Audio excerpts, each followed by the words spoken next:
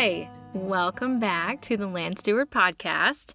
I'm your host, BW, and I am absolutely excited to be back in this cozy booth with you because it is a rainy, solid 36 degrees outside right now in College Station. And I don't know about you, but sometimes I think I'm a cold weather person, and I don't know that I actually am. I think I am a native Texan, and I am perfectly okay with being warm.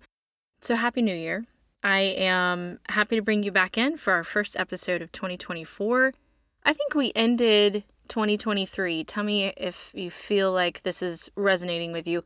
A little bit on a reflective note. It was definitely a year of a lot of learning and shifting for us, making sure that we are ready to get into the new year. It's just kind of this prompting of maybe a refresher or new beginnings, but we're looking to do better with less and to figure out how to be very purposeful with our time, which is, I think, for anybody, anywhere, very stretched, especially in natural resources where there's a lot of work left to be done. So for us, moving into the new year with this, this purpose and this idea of how do we teach and serve people better and stay connected with you. So I'm excited to just kind of kick this new year off with episode 4 of how to find a natural resource professional in Texas.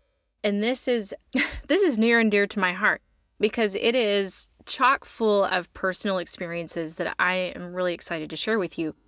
So what a great time to be a land steward. Just thinking about those moments where we step back and say, again, how do we do this better? What resources do we have? Who is here to lean on so that we don't feel like we have to make these gigantic impacts or changes or approach these challenges alone? The natural resources world is full of some of the most brilliant people I have ever met. They're dedicated, they're passionate, and they have insight that's extremely relatable, and they're ready to share that with you. I'm just going to take a moment to dive into the Natural Resources Institute inbox. You can email us at nri@tamu.edu, and I'll link that in the show notes for you, or Abigail will. Abigail is your producer, so every solid sound that you hear from me is truly the work of Abigail Holmes. So I'm just doing a silent golf clap for her right now for making sure that your listening experience is optimum. But she also adds all of these resources in the show notes for every episode for you. So we're going to link that inbox down in the show notes. So if you have a question, if you know somebody who has a natural resource challenge, if you're looking for any kind of resource, if you're looking for maybe a field guide, if you're looking for a contact, if you just have maybe a problem using one of the many digital tools that are out there, or maybe finding a workshop, just drop us a note. It comes straight to my inbox, and I am always very happy to be able to connect people with those resources. And that's part of my job. That's why I'm here. So always feel free to reach out. Please know that you're probably not the only person with this question or the only person looking for these resources, because sometimes as brilliant as the world of natural resources is, there's a lot out there. And sometimes it can be a little bit piecemeal depending on where you are entering into this process of land stewardship and conservation. Diving into this inbox right before Thanksgiving, I got an email, and I'm going to pull it up real quick because it was, just one of those emails that you get maybe every couple of months. And I am just elated to be able to, either connect them with the resources that they need or just have a conversation with them. He says, "Hey guys, I have a friend who owns 1,500 acres on a Texas ranch. He's looking to maximize the deer herd in addition to doing some just general habitat restoration. He said, I've worked as a wildlife biologist since 1998, so you already know this guy is coming from a place of expertise, and he's recognizing maybe some of those challenges that are instinctual for him, and he's trying to figure out where can I help, where can I connect my friend to some of these resources." He said he's mostly worked outside of Texas, though. He's worked with more threatened and endangered species, which, if you've listened to episode 2 and 3, you know all about how we're working with endangered species. So he says, I don't have a great foundation on the management aspect, especially relative to white-tailed deer. He said there are some obvious issues of invasives, and he's talking in terms of more vegetation. He said, is there an entity that would do removal or maintenance, either for the overall good of the riparian system or maybe for a fee? In terms of the deer herd management, he said, is that a thing that he would pay a private consultant to do, or does Texas Parks and Wildlife offer assistance there? Finally, he said, are there any workshops, webinars, trainings, or just different events that he could connect him to that he could also attend personally to be able to support his friend? So I was able to respond to him mostly from a place of, I have the resources for you and at least a good starting place, but also I wanted to share with him the experiences that I had personally as a private landowner, as somebody who comes from a multi-generational ranch in the hill country.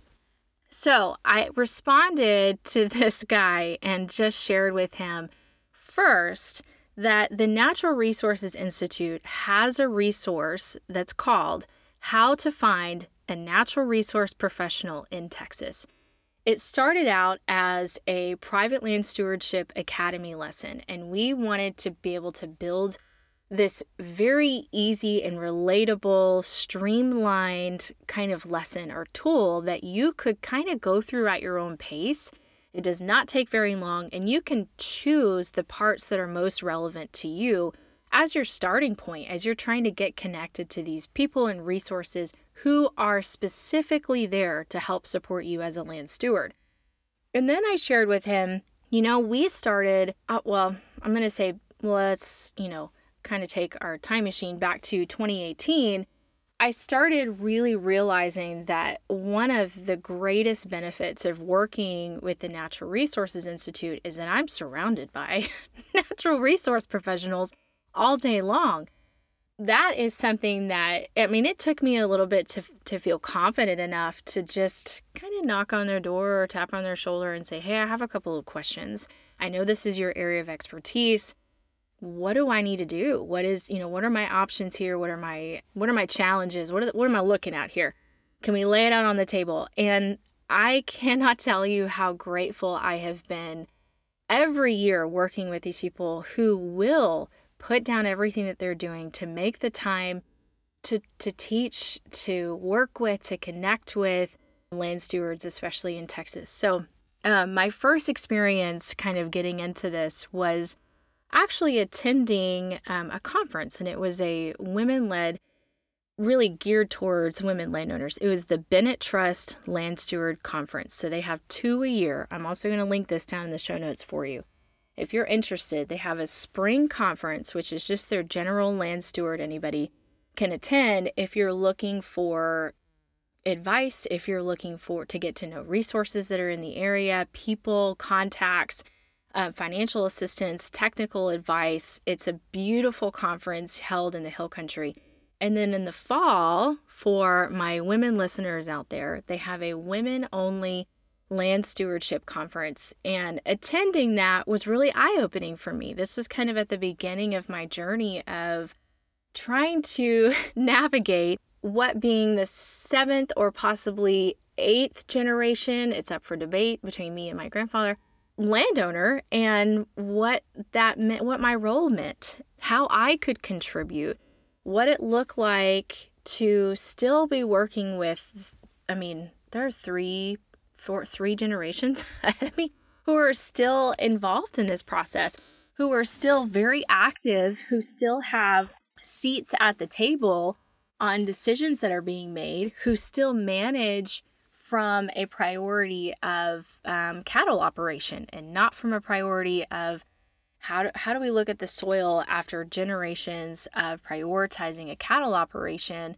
when we are over capacity on our wildlife that are out here, which are competing on native vegetation with the cattle operation that's here. And then how do we look at water resources and try to make this beautiful balance of management practices, because it is important to meet an economic bottom line. So all that to say, this conference was my first, I would say, entrance into making sure that I knew what existed. And that's definitely my personality type. When I am approaching something, I want to see what's on the table. I want to see all the resources that are there. And then I'm pretty quick to start moving forward. And I'm okay with making mistakes. I'm okay with understanding that there's value in those mistakes and those experiences. I learn more by making mistakes than doing it right 100% of the time. And I'm comfortable with that from a land stewardship standpoint, because thankfully the land is forgiving most of the time. And if we make a misstep, now we have more information and more data to work with, as long as we are diligent at documenting and making sure that we understand different variables that are going on. So the Bennett Trust Land Conference was my first segue into that. And then I was able to attend this incredible course called Generation Next. I encourage you to either look it up or share it with somebody who is kind of either new to the land, they're working with small acreage, or they are also trying to find their role in land stewardship and in that conversation, trying to figure out how they can contribute. I'm also going to put that in the show notes for you. The next one starts January 29th, and you can still get in and register if you're interested in that now. So basically, it's a 12-week course, and you learn from experts regarding land management techniques and resources, alternative ranching operations, ecotourism opportunities, insurance and tax considerations, direct marketing, and so much more. I do remember listening to a lot of the courses, because it's either by video or you can listen, just stick your headphones in and glean what you can from these experts that are on this incredible course. I actually did a lot of gardening listening to some of these the courses over the weeks. It was definitely something that when we were traveling from College Station to the ranch, or just anytime that you're traveling, you've got dashboard time, anytime you're in the office and you've got your headphones in, they were I would say brilliant pieces of education for me. And by the end of that course, you get essentially a ranch management plan. You can build a business plan. You can you can kind of morph the document in how it would meet your needs the best. And it just gives you something to start. It gives you something to look at over the years and know that you've built a baseline for some of your land management practices. So Generation Next, I highly recommend. The people who are on the course were some of the best that I've been able to listen to and learn things from over time. And they're great partners. They're people that you could pick up the phone tomorrow and have a great conversation with them and get the help and the resources that you need as a land steward. So you quickly find that your world in land stewardship and natural resources becomes smaller and smaller every day in a really awesome way. And you become, neighbors, and you build great relationships with these people over time. So I'd highly encourage that if that is, where you are in your journey as a land steward and in your connection to the land, whatever that might look like.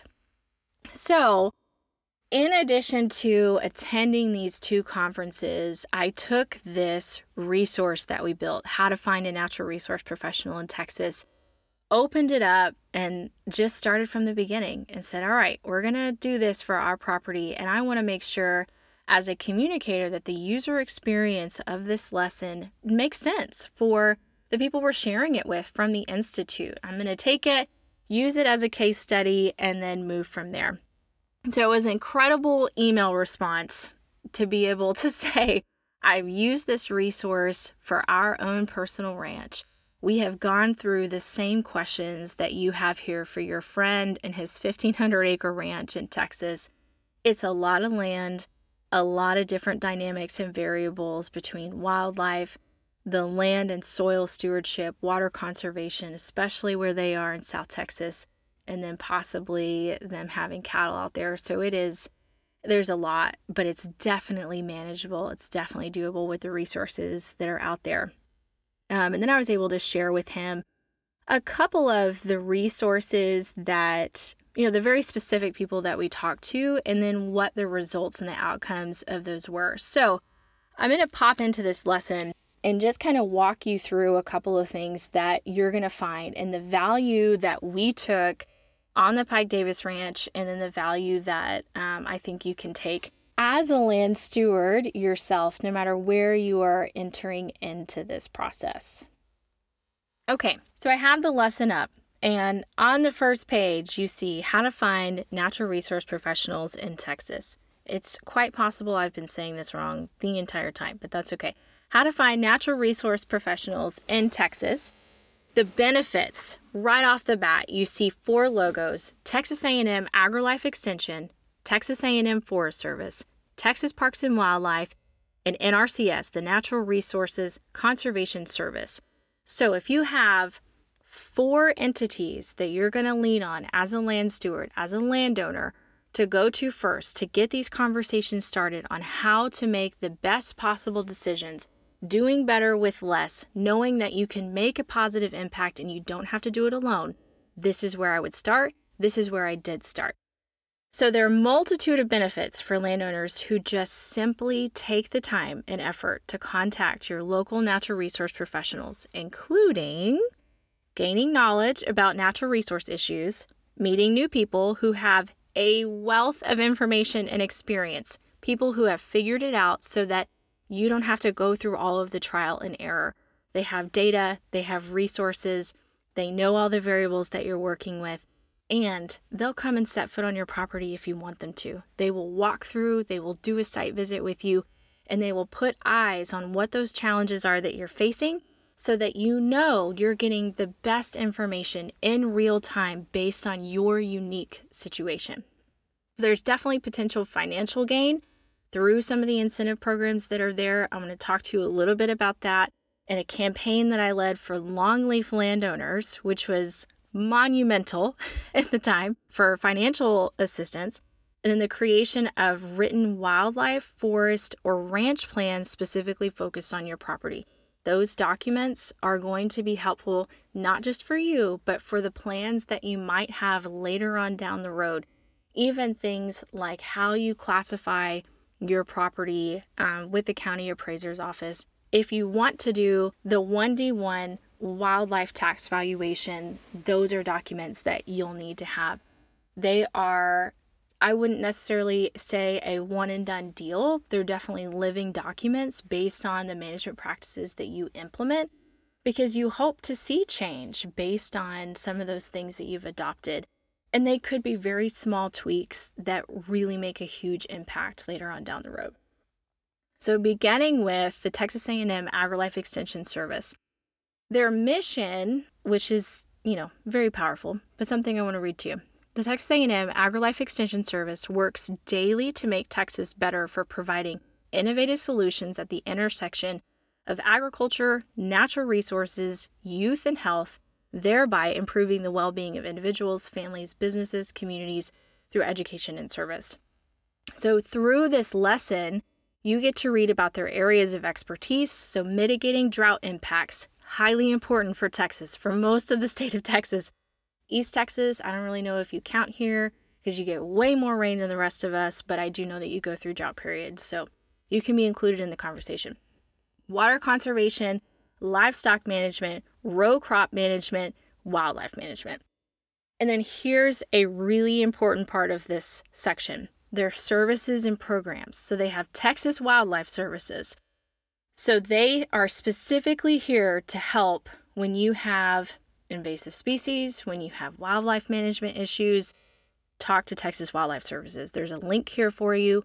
The next program is the Department of Soil and Crop Sciences, specifically there to help get you the right science that you need, and maybe a little bit of testing. We did a lot of soil testing on both properties in East Texas and the Hill Country, and it is, I would say, foundational for making sure that you are managing and you understand the soil and the different aspects that are going on under the grass. The Beef Cattle Short Course. This happens once a year. I think it's normally in August, but I'll put a link down in the show notes for you. It is highly interactive, a very comprehensive, I don't want to say convention, but a lot of great, I would say, educational opportunities from, definitely looking at natural resources, again, you see some of the youth and health, and then definitely looking at the well-being of your management situation that you have on your property. The biological and agricultural engineering extension is also on here, so they can help with things like irrigation water management, water resources management, and animal feeding operation and engineering. Okay, the second most important part of this, after their programs and getting to know kind of what they do and how they can serve you, outside of just knowing that they have a network of some of the most well-connected extension folks, extension agents for each county, and then also your specialists who are kind of on call for the entire state, but they have the best information for you. And I am very lucky to be able to work with them and pass them in the hallways every day at Texas A&M. So this is how you get connected. This last section of your AgriLife extension part of this lesson is that you can figure out who your people are, who exactly the human is that you need to contact. So you can search by county, or you can search on the AgriLife extension website. So the easiest thing is to go by county, find where you're located, and there's a list of people who you can call, and they're waiting for you to call them. They are expecting your call. That's their job. That's what they're dedicated to, is being there and being available to you. So the next section of this is the Texas A&M Forest Service. So those of you who do have trees, and not just vast open spaces in desert land or farmland or bay, this is for you. So the Texas A&M Forest Service provides statewide leadership to assure the state's trees, forests, and related natural resources are protected and sustained to benefit for all. So their areas of expertise are obviously forest management and then wildfire and disaster management. You've seen these guys before. You've seen their trucks before, just like you've probably seen AgriLife Extension. They are everywhere. And they're called on for their expertise in a lot of different situations. So if you're like me and your very first probably emotional experience watching a wildfire, the Bastrop fires, I just remember feeling so connected, but also just so much empathy and a lot of like raw emotion about that in the entire situation. And just being at a point in my life around that time that I could appreciate the efforts that were being done to put out the fire, to be able to be present, to be able to be responsive to the people, the landowners, the homes, the people who are there, and to try and help them as quickly and as thoroughly as possible.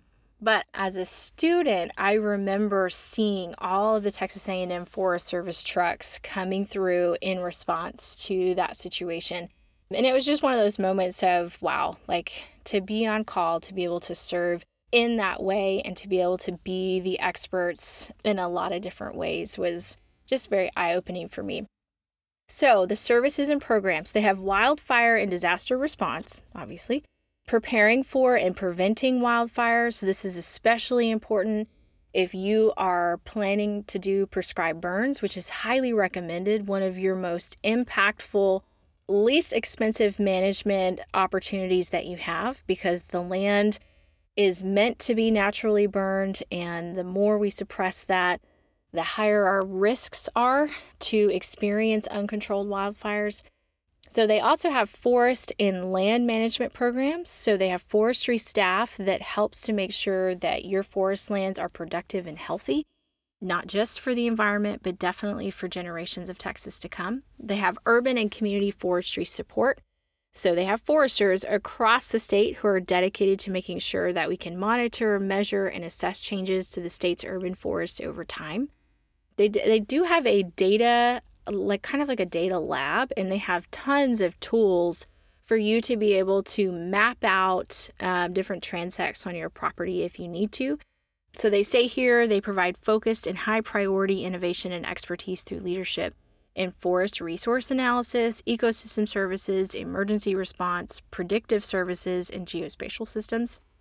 And the last program here is their educational resources and programs, which are just sort of they're learning opportunities so that they offer that you can kind of join or, be a part of some of these learning communities. So lastly, contact a forester. you have somebody, if you're within a forestry range, you have somebody who's assigned to your area and somebody who you can call and talk to today, tomorrow, next week, whenever you're comfortable, about resources. And they have people that will come and figure out what you need to do. They'll come and meet you.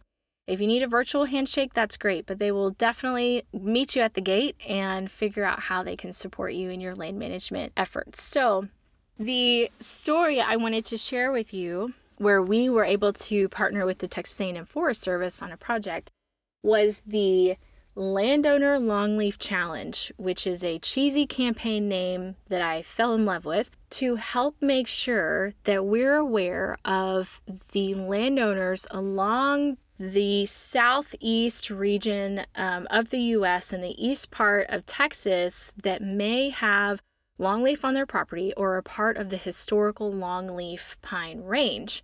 Longleaf is quickly dwindling because this is off the top of my head, so please forgive me if any of this is slightly incorrect, but I'm pretty sure it was one of the fastest growing pines way, way back in the day. And it became also the most quickly harvested pine. So as we know, as we deplete our natural resources, sometimes they become hard to find. So their historic range is just massive. And to look at that range compared to where they appear now and where we know we have confirmed longleaf pine is kind of heartbreaking. But we ran this campaign to make sure that we were aware of the landowners who were in those areas, and just with the idea that there's a possibility that there could be more longleaf than what we're aware of. Again, going back to, we talked about this, I think somewhere along episode 1 and 2, Texas is a private land state, and we are completely dependent. We, as in researchers, biologists, natural resource professionals, conservation-minded individuals, are limited to our access based on our relationships with private landowners. And where there are private landowners who are willing to collaborate and allow us just to get in and figure out how to make sure our information is as accurate as possible and that we can support their current management practices, because going back to this idea that most of the time, if you're a private landowner and you have habitat that's suitable for a threatened and endangered species, or a species of longleaf pine, for example, it's probably because you're doing all the right things. And we want to make sure that you have the most support to continue doing the things you're doing. And we don't want to change it because they're there for a reason. Those species have, gone there or stayed there because it makes sense for them and it's working. So we found this mutual relationship where these landowners are doing the exact correctly done management practices that the species need.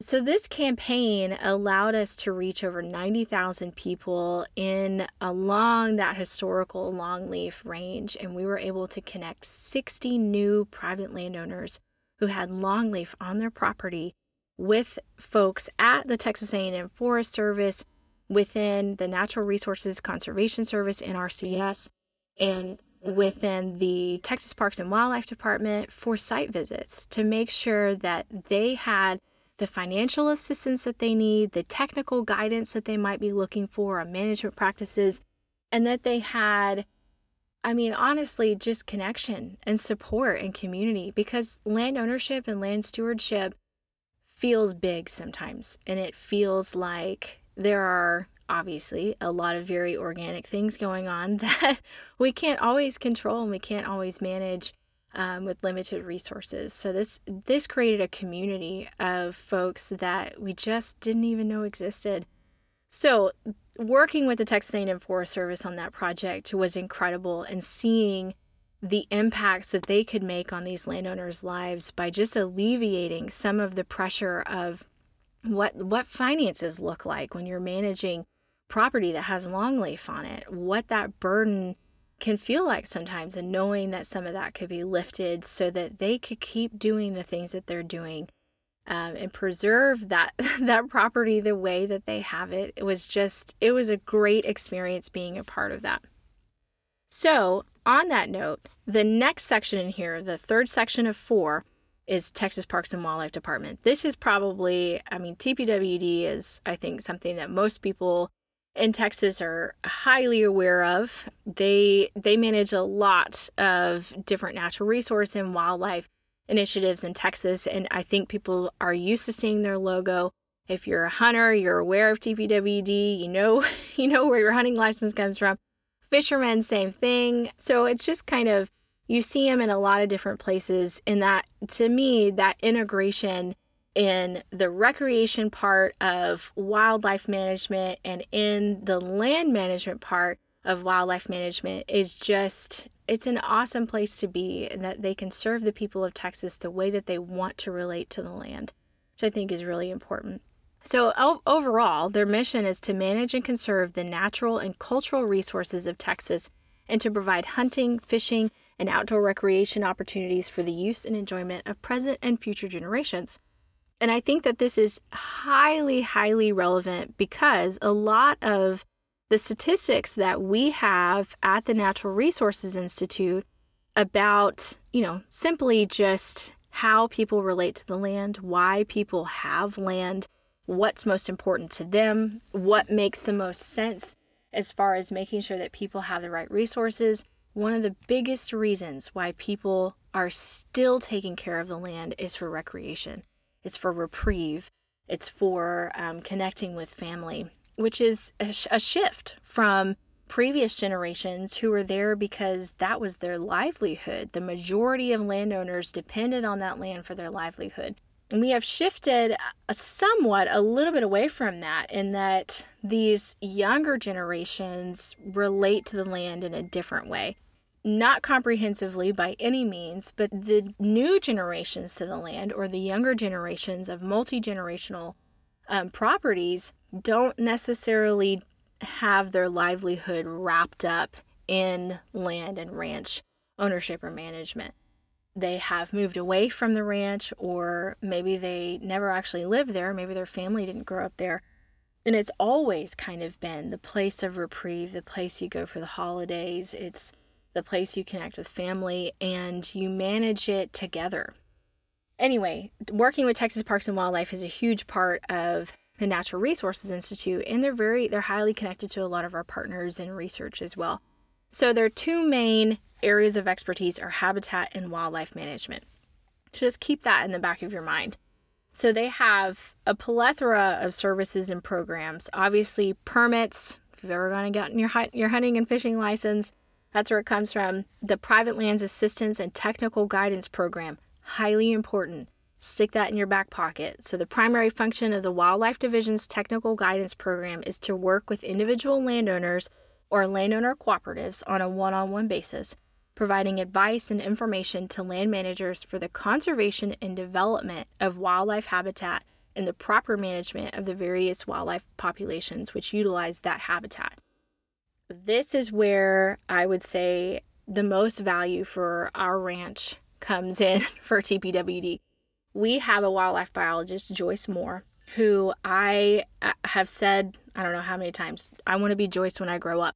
She has created an incredible relationship with our family and is somebody who I can call when I've noticed something. I am in the thick of a management decision because, as I have spoken about a little bit, we have a lot of generations at the table, and sometimes those decisions are not so cut and dry on how we manage our hunting lease, how we manage different species in competition, as far as the groceries on the ground, looking at the balance between wildlife and the cattle herd that we have on the property.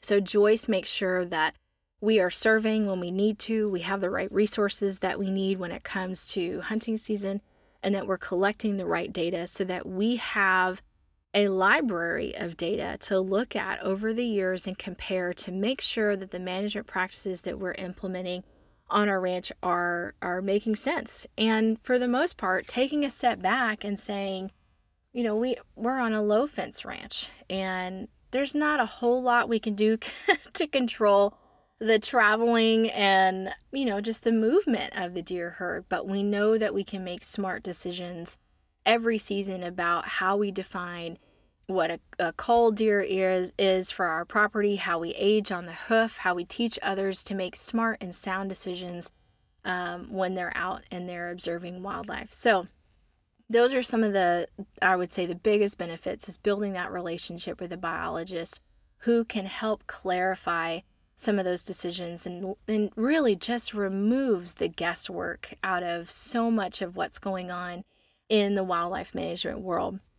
So they also have wildlife management on private lands, which goes into more of the, if you're familiar with the managed lands deer permitting system, so MLD, they have, I guess, 2 different tiers of the MLD program. And it's the harvest option, which is kind of where you start.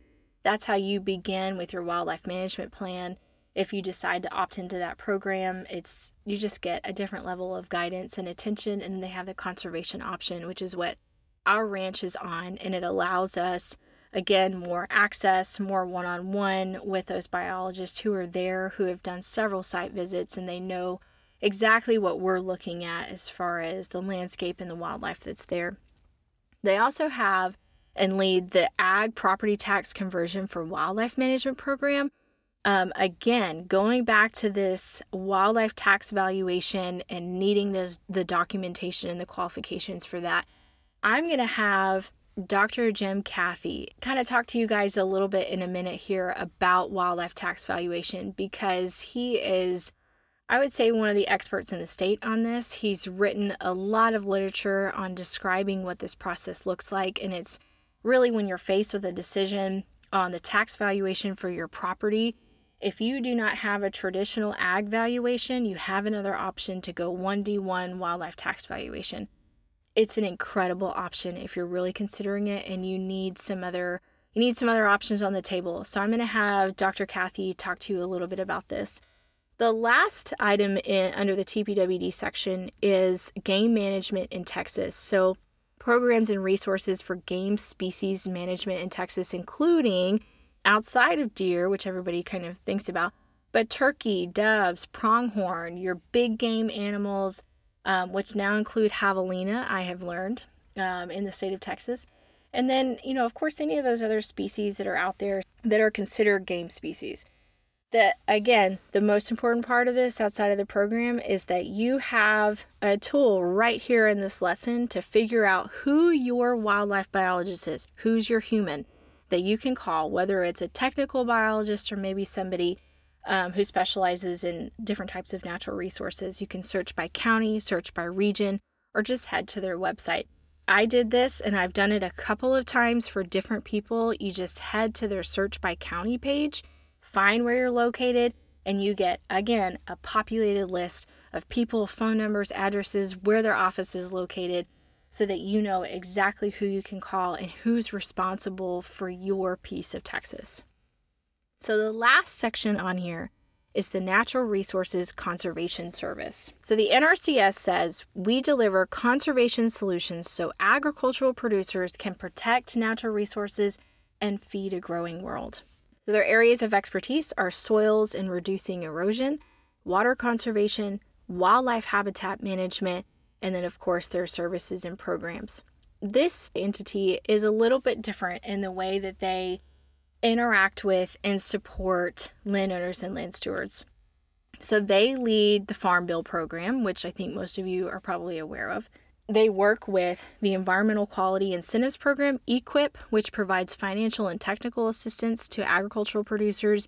We have applied for and received thousands of dollars over the years from EQIP to be able to support some of those water-related and definitely habitat-related management practices that we have. This is everything from clearing brush, specifically for us, clearing cedar and mesquite, taking care of those riparian areas, even doing smaller things like taking unbranched like willow poles to help reduce erosion.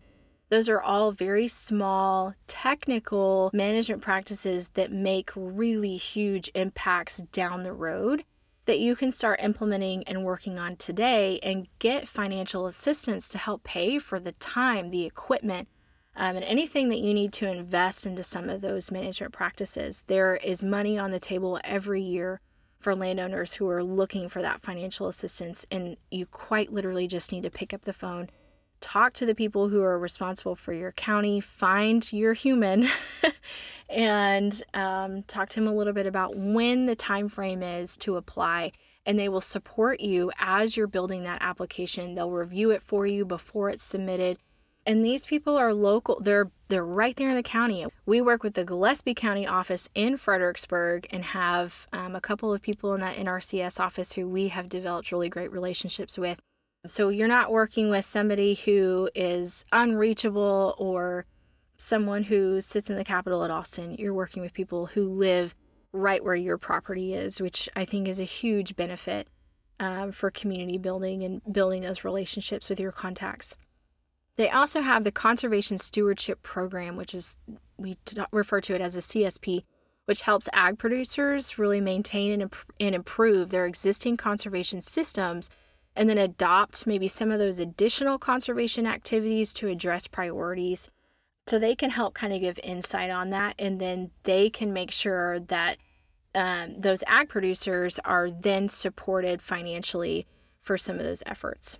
They also help with easements. So they have the Agricultural Conservation Easement Program, and then they have the Healthy Forest Reserve Program, which is for those people who are interested in conservation easements and easement programs. They have financial assistance, obviously, which are just through NRCS and maybe not through some of these other programs, depending on what your priorities are, and they can help you kind of figure that out and sort through it. They have the Conservation Technical Assistance Program, the CTA, which provides the nation's farmers, ranchers, and forest landowners with knowledge and tools that they need to conserve, maintain, and restore natural resources.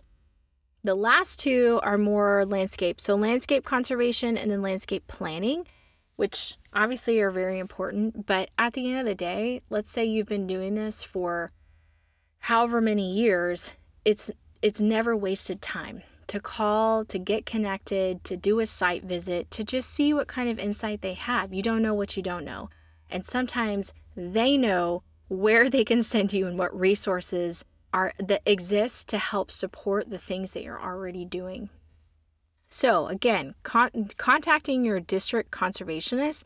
They have service center locators, which you can go to a map straight from this lesson here, or you can go straight to the NRCS website to just kind of peruse, see what they do, see what other programs are available, and how that funding works for you.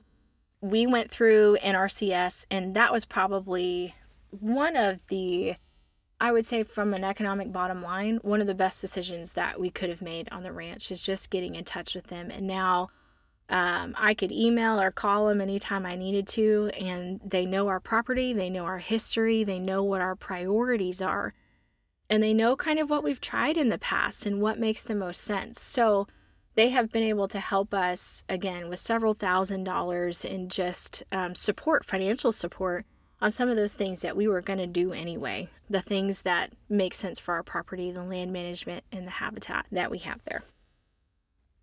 So thanks for listening to this. I hope that some of this was helpful. Again, this is something that you can go through on your own time. It's sort of like a field guide, this thing that we've built, how to find a natural resource professional in Texas. As you're starting out the new year, as you're thinking about how to do better with less, how to release some of that pressure off of yourself as a land steward, as a landowner, how to make it so that you don't feel like you have to make all the decisions and that you have to make all the right decisions. You have a network of people whose sole purpose, their job, is to make sure that they're supporting you and they're connecting you with the resources that can make a profound difference on your management decisions, your economic bottom line, the way that you approach decision making, and the resources that you use. Take a few minutes today, tomorrow, next week, whenever it works for you, to find your people, find those humans in each of these sections, whether it's the AgriLife Extension Service, the Forest Service, Texas Parks and Wildlife, or NRCS. Find the people who are most relevant to the challenges that you have right now. Create that relationship so that you can come back to it and you can connect your family to them, or the people who are in your network, to make sure that you're making those really sound, science-based, conservation-forward decisions for your property.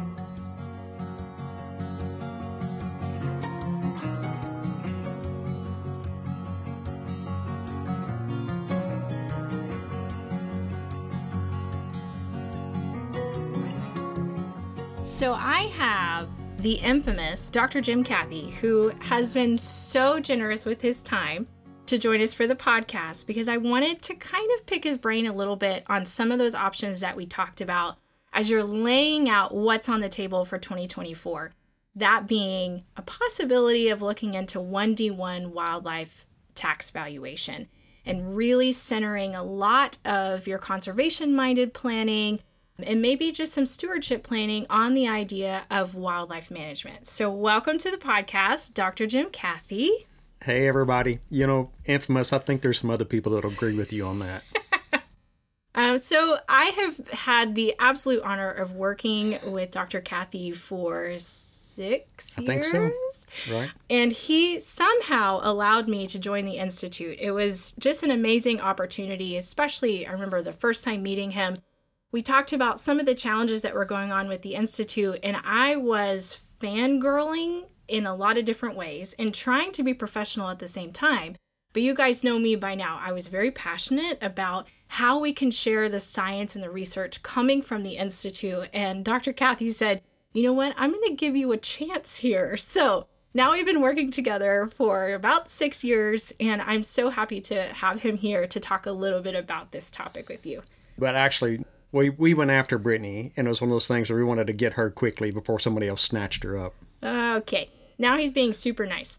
So we're going to dive in and talk a little bit about wildlife tax valuation. And you guys remember, there's a link down in the show notes for this guide for you called Wildlife Management as Agricultural Use for Property Tax Valuation in Texas.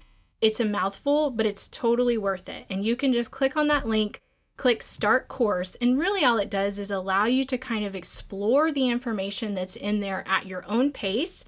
So you get to know a little bit about the history and importance of open space lands just in general, the requirements for wildlife appraisal, what that application actually looks like, wildlife management practices, which you know are near and dear to my heart, habitat and erosion control practices, predator control, supplemental water and food practices, and then lastly, providing shelter. So, Jim, can you talk a little bit about how you kind of enter in the conversation with people when they're approaching you about 1D1, they're trying to figure out what it is and why it's important to them? Right. So, sometimes it's that first contact that you get together with, whether that's Parks and Wildlife or the Forest Service or AgriLife Extension. But that's really a good place to begin to gather all of your information. And sometimes with the new landowners, it's on into the conversation that they find out that tax valuation for wildlife is even an option. And even though Texas is pretty cool, right, from the Texas piney woods over in East Texas, where we get a lot of rainfall, to the Chihuahuan Desert out in West Texas, where we pray for rain all the time, it's amazing the different types of animals and plants and species that we have in that way, across that way. And what we can do as managers to really steward that land. And so what's cool about our new landowners is they hunger for information. They want that information, and now they have the opportunity to put that into play, probably because they had a job in another area and have since retired or inherited land. Those are some of the folks that are really exciting to work with because they make things happen. I totally agree. Can you describe a little bit the difference between what 1D1 is and what the traditional ag valuation or 1D is for our listeners? Right. So whenever we say those terms, we're referring to a section in the state's constitution. And so for 1D, that's a person who primarily makes their living from the livestock or whatever operation that they have on the property. Whereas 1D1, you may be some other type of professional, yet you want to have your property, you may want to have livestock on your property, and it's part of what you do. So for wildlife, it also fits within the section of 1D1 agriculture, but that wasn't the case prior to 1995. Right. And whenever I came into Parks and Wildlife at about 1997, those were some of the things that were new to me at that time. But since then, we've been able to work with a lot of different people. We've created a ton of resources for wildlife management. We've incorporated them all into this lesson that Brittany was referring to earlier. Okay, so who do you think would be the ideal landowner or land steward to start looking into 1D1 as an option for them? The ideal person. So really, it really comes down to the individual, what makes sense for them. And the majority, I would say, of folks that are doing management for livestock or wildlife are falling into the 1D1 category. So the ideal person is one that has, their antennae are up. They're gathering ideas. They're cultivating those all into one location. And then they make the decision. Does it make sense for me monetarily to be in 1D1 for livestock? Or is this a passion area of mine, for instance, for wildlife, and you can also profit in that area as well. You can also do 1D1 for wildlife and profit from things like leasing land or even wildlife viewing. So I was thinking more about that ideal landowner, and remember, that's the person who have their materials gathered up, but yet they're on the fence. They're just about to do it, but they're not quite ready to pull the trigger on this. And so sometimes I wonder about what are the barriers. And one barrier may be, what are the steps? How do I move to get a change in agricultural use document? How do I work with someone in Parks and Wildlife or some other group to develop a written wildlife management plan? Holy cow, this thing is still complicated, and I even have all the information. So I have some choices to make at that point. Do I try to write this wildlife management plan myself? Do I work with Parks and Wildlife, who will do this, by the way, for free? That's part of their technical guidance. Or do I use a consultant that can really hold my hand, and I give them information, they do the plan, I implement the plan, and away we go. So those are some decision points based on that person's knowledge about wildlife management and what they want to do. And so one of the reasons we developed these private land stewardship academies or lessons was to not only put those pieces of information in one place, so now you don't have to chase that down. Just go through the lesson, follow the process, and you'll have all the documents ready at your fingertips to download. But I also wanted everybody to have an educational journey. I'm the type of person that doesn't learn from point A, B, C, D, don't skip E or whatever. I want to go where I want to go when I'm learning. And so in this lesson, you're not confined by the 1, 2, 3s in there, the different topics of this lesson. You can jump out to a video to see what's being done in management. How do you do this thing called prescribed burning? How do you count quail? You may jump out to a PDF document that provides you the different options that you can manage for on your land. Most of the people might pick 2 or 3 different wildlife species to manage for, and then that opens the gate for, okay, well, what do I need to do for those 1, 2, 3 species? Often I like to manage for an animal that's a generalist, because if you manage for an animal that's a generalist, you're probably helping out tons of other animals that will use some component of that management practice. They'll benefit from that activity of a generalist. And so, if I'm the person and I'm making this decision, for me, I'm going to need some help to write this wildlife management plan. Mm-hmm. So I'm going to reach out to Parks and Wildlife first, to my district biologist out there, and we know how to get to them quickly. I'm going to count on them to help me through the process, maybe even point me towards the chief appraiser and go have a conversation with that person to really understand, is this what I want to do? Yes, it is. And so once you pull the trigger on that and you have a written wildlife management plan and you have a change of use, agricultural use document that you'll submit to the chief appraiser, then you set up your process. And for me, everything works by the calendar. If it's not on the calendar, it was really just a good intention. And so I think that I would plan out from that point. I've chosen my species, 2 or 3 different species. I'm not going to make this crazy difficult to do as I step into this. But then I want to understand what are the practices that I might do on my property. And so I think Brittany mentioned habitat, erosion, and predator control. But there's also supplemental water, food, and shelter that one could do. And then one that I really like, because sometimes it's just being still in the woods, is creating a census count. And so part of my old job with Parks and Wildlife was sitting at the base of a tree counting squirrels down on Catfish Creek. And it was great to gather that information for science sake and management's sake. But the things that you hear, the things that you see, that's just special and time well spent outdoors. So among those different practices that I mentioned, there's a lot of different activities. And so you have your choice as a land manager. And if you think back on what you're already doing, you'll see that they fit into some different cubbyholes that are required for doing at least 3 of 7 of those practices that we mentioned. It may be that you're riding your property and you're collecting information about the number of bucks, does, and fawns that you see, and that's called herd composition. Or you may be doing spotlight surveys to count the number of deer. And how many of you out there already have cameras that you have up on your property to see the wildlife that comes to a particular location? All that helps creating trend information about the population of deer. One of the things that people often gravitate towards is supplemental feeding. Whatever it is, we want to help wildlife. That means we must feed them. And so that's not just having a feeder like a spin cast corn feeder. It really needs something like a complete ration that may be in a pelletized form if you're doing it out of a bag, or maybe that you've created a food plot on your property or many different food plots on your property.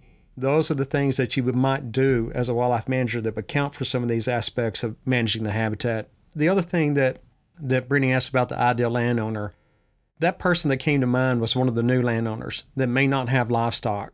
It's crazy to think for me that sometimes now 2 or 3 generations of Texas haven't dealt with livestock. And so in that case, that person, the decision becomes easier. I want to do wildlife. It doesn't ever mean that you're locked into that. If I thought that I wanted to go back and do livestock, I can certainly do so. But also, there's some folks out there that are going to retain the livestock, and man, I'm glad they do. I love a ribeye steak. But in that case, the livestock are used to manipulate the habitat, to enhance the habitat of wildlife. That's their primary goal of doing a wildlife tax valuation. I really like how you mentioned the differences in landowner goals. We're all land stewards in some way, however we connect to the land, but sometimes it looks different. Sometimes we have been a part of a property that raises livestock, and sometimes we're not. And there has to be other options on the table for you when you're considering management plans, conservation, and what stewardship looks like comprehensively. I will vouch for what Dr. Cathey described as his squiggle brain kind of experiencing things in a non-linear format. He's taught me a whole lot about how to experience information, science, and research in a way that helps you learn by being hands-on, by not letting what's on the screen kind of dictate the way that you take in that information, but by doing it through experiences, which is part of the reason why the 2 lessons that we've been talking about on this podcast episode have been so foundational for some of the changes that we've made on my property's ranch out in the hill country, because they helped give me a guide. But at the end of the day, I probably wouldn't have been able to pull off some of this the way that it's organized in this lesson, because there are other factors involved. We're a multi-generational property. We have a lot of thoughts and ideas. We can all come to the table and agree that conservation is of utmost priority to us, but conservation looks different across different generations. So sometimes we had to kind of jump from activity to activity to figure out what the best fit was for us and to figure out how we wanted to continue to take care of the land and the wildlife that was there. Hey, Brittany, we've been talking about the idea landowner. We didn't talk about the family situation like you have. I think it would be important whenever you start that conversation with your family to recognize that you're going to have people that absorb information in a different way. They think about things in a different way. Right. And so expect perhaps a little conflict and be ready to kind of navigate through that space. I guess regarding conflict, there was a time where there was something that came up in work many years ago, and I was ready to stamp it out. And my mentor at the time said, well, wait a minute. Conflict's not all bad. Conflict can also lead to growth. And so maybe just set the stage in your family's discussion about this and let them recognize that, yep, we're going to have some issues that we don't agree upon, but in the end, we need to come to some consensus in order to move forward. And in this case, it might be the consideration of doing a 1D1 tax valuation for wildlife or livestock or some other situation. Yeah, I completely agree. Going back to the idea of meeting at the table, maybe you have different ideas and different understandings of, or even different entrances into this idea of conservation and land stewardship. And for our family, very personally, it's, we've had generations of very livestock and cattle first minded land stewardship ideas. And when you look at the idea of starting with the soil first and look at the cascade of stewardship decisions that happen from that, but also the benefits that happen with starting with the soil, knowing that it may be a more long-term investment on what those management practices look like, and your time allocation may look different. But at the end of the day, it's going to pay off tenfold compared to just managing one single aspect of your property at a time. That was a big eye-opener, I think, for our property in the hill country. And, it's always a priority for us to think about water conservation and to think about drought, to think about all the other variables that come into play for that specific ecoregion. But we all were able to agree that the soil needed to come first. So that was kind of a helpful conversation for us. And I hope that maybe that is helpful for those of you who are coming from either a multi-generational ranch or maybe a ranch that has been cattle or livestock first in the past for many years. And maybe some of you who have different family members that are coming into this from different angles. And the value of that at the end of the day, again, is that you're still coming to the table. You still want to have those conversations, and there's still progress to be made. Yeah, and on the landscape, I'm so glad that you mentioned soils. I was going to mention that as well, because I can also hear our director, Dr. Roel Lopez, saying that everything starts with a good map. Right. Right. And in this case, the soils will tell you where your management activities are best invested. On the note of talking about good maps, I did mention that Generation Next course that I took that was just absolutely profound and eye-opening to the different people that you can lean on, and their role is there to support you. They're there for you to call on.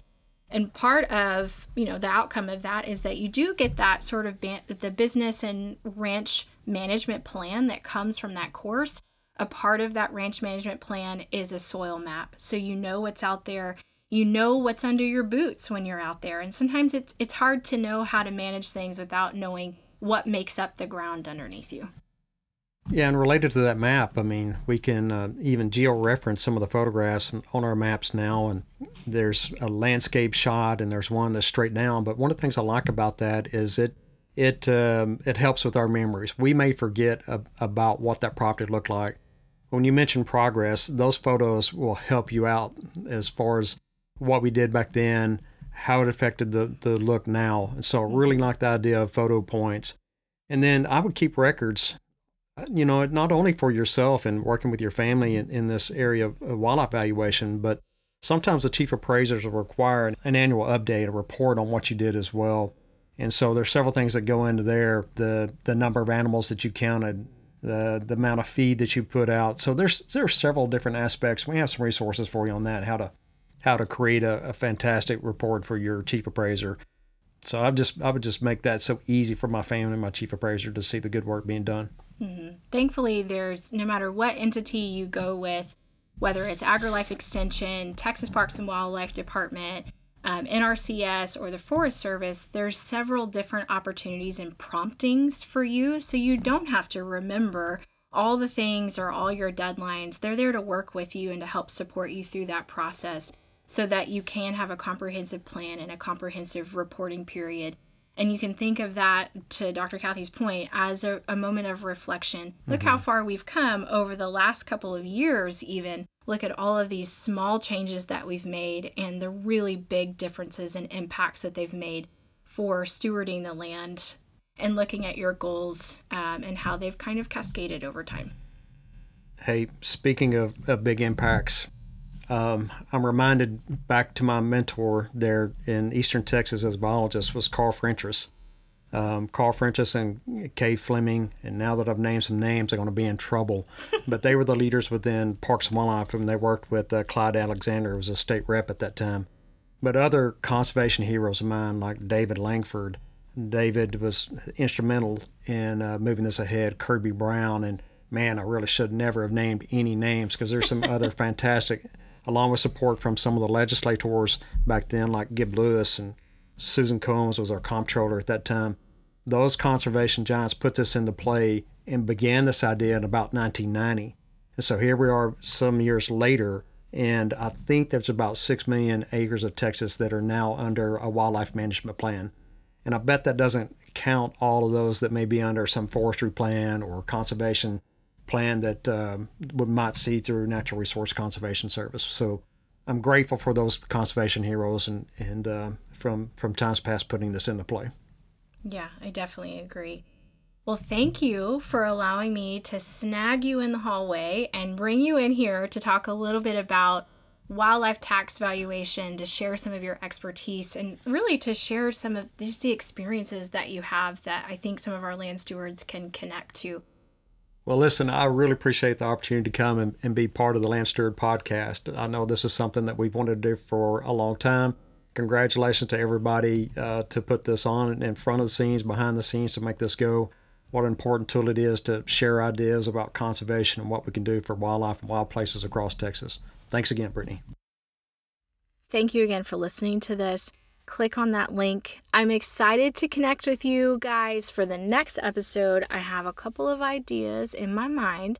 One of them may be that we need to talk about wild pig management and wild pig control. Let me know what you think about that, because I have somebody who you guys are going to absolutely love listening to, who has a really diverse background and who is technically down the hall from me, but his name is Jay Long, and he is our in-house wild pig expert. And some of you might have met him if you've ever been to a workshop before, but please join us again for episode 5. I'm thinking about bringing him on, and it's going to be really exciting. So I'm signing off for now. You have your homework cut out for you, and we will talk soon.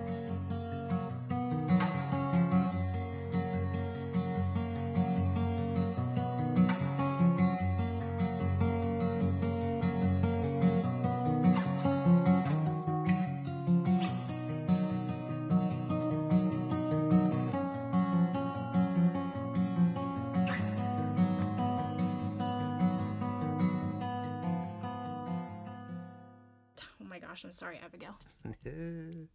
No, she's not. She did that on purpose.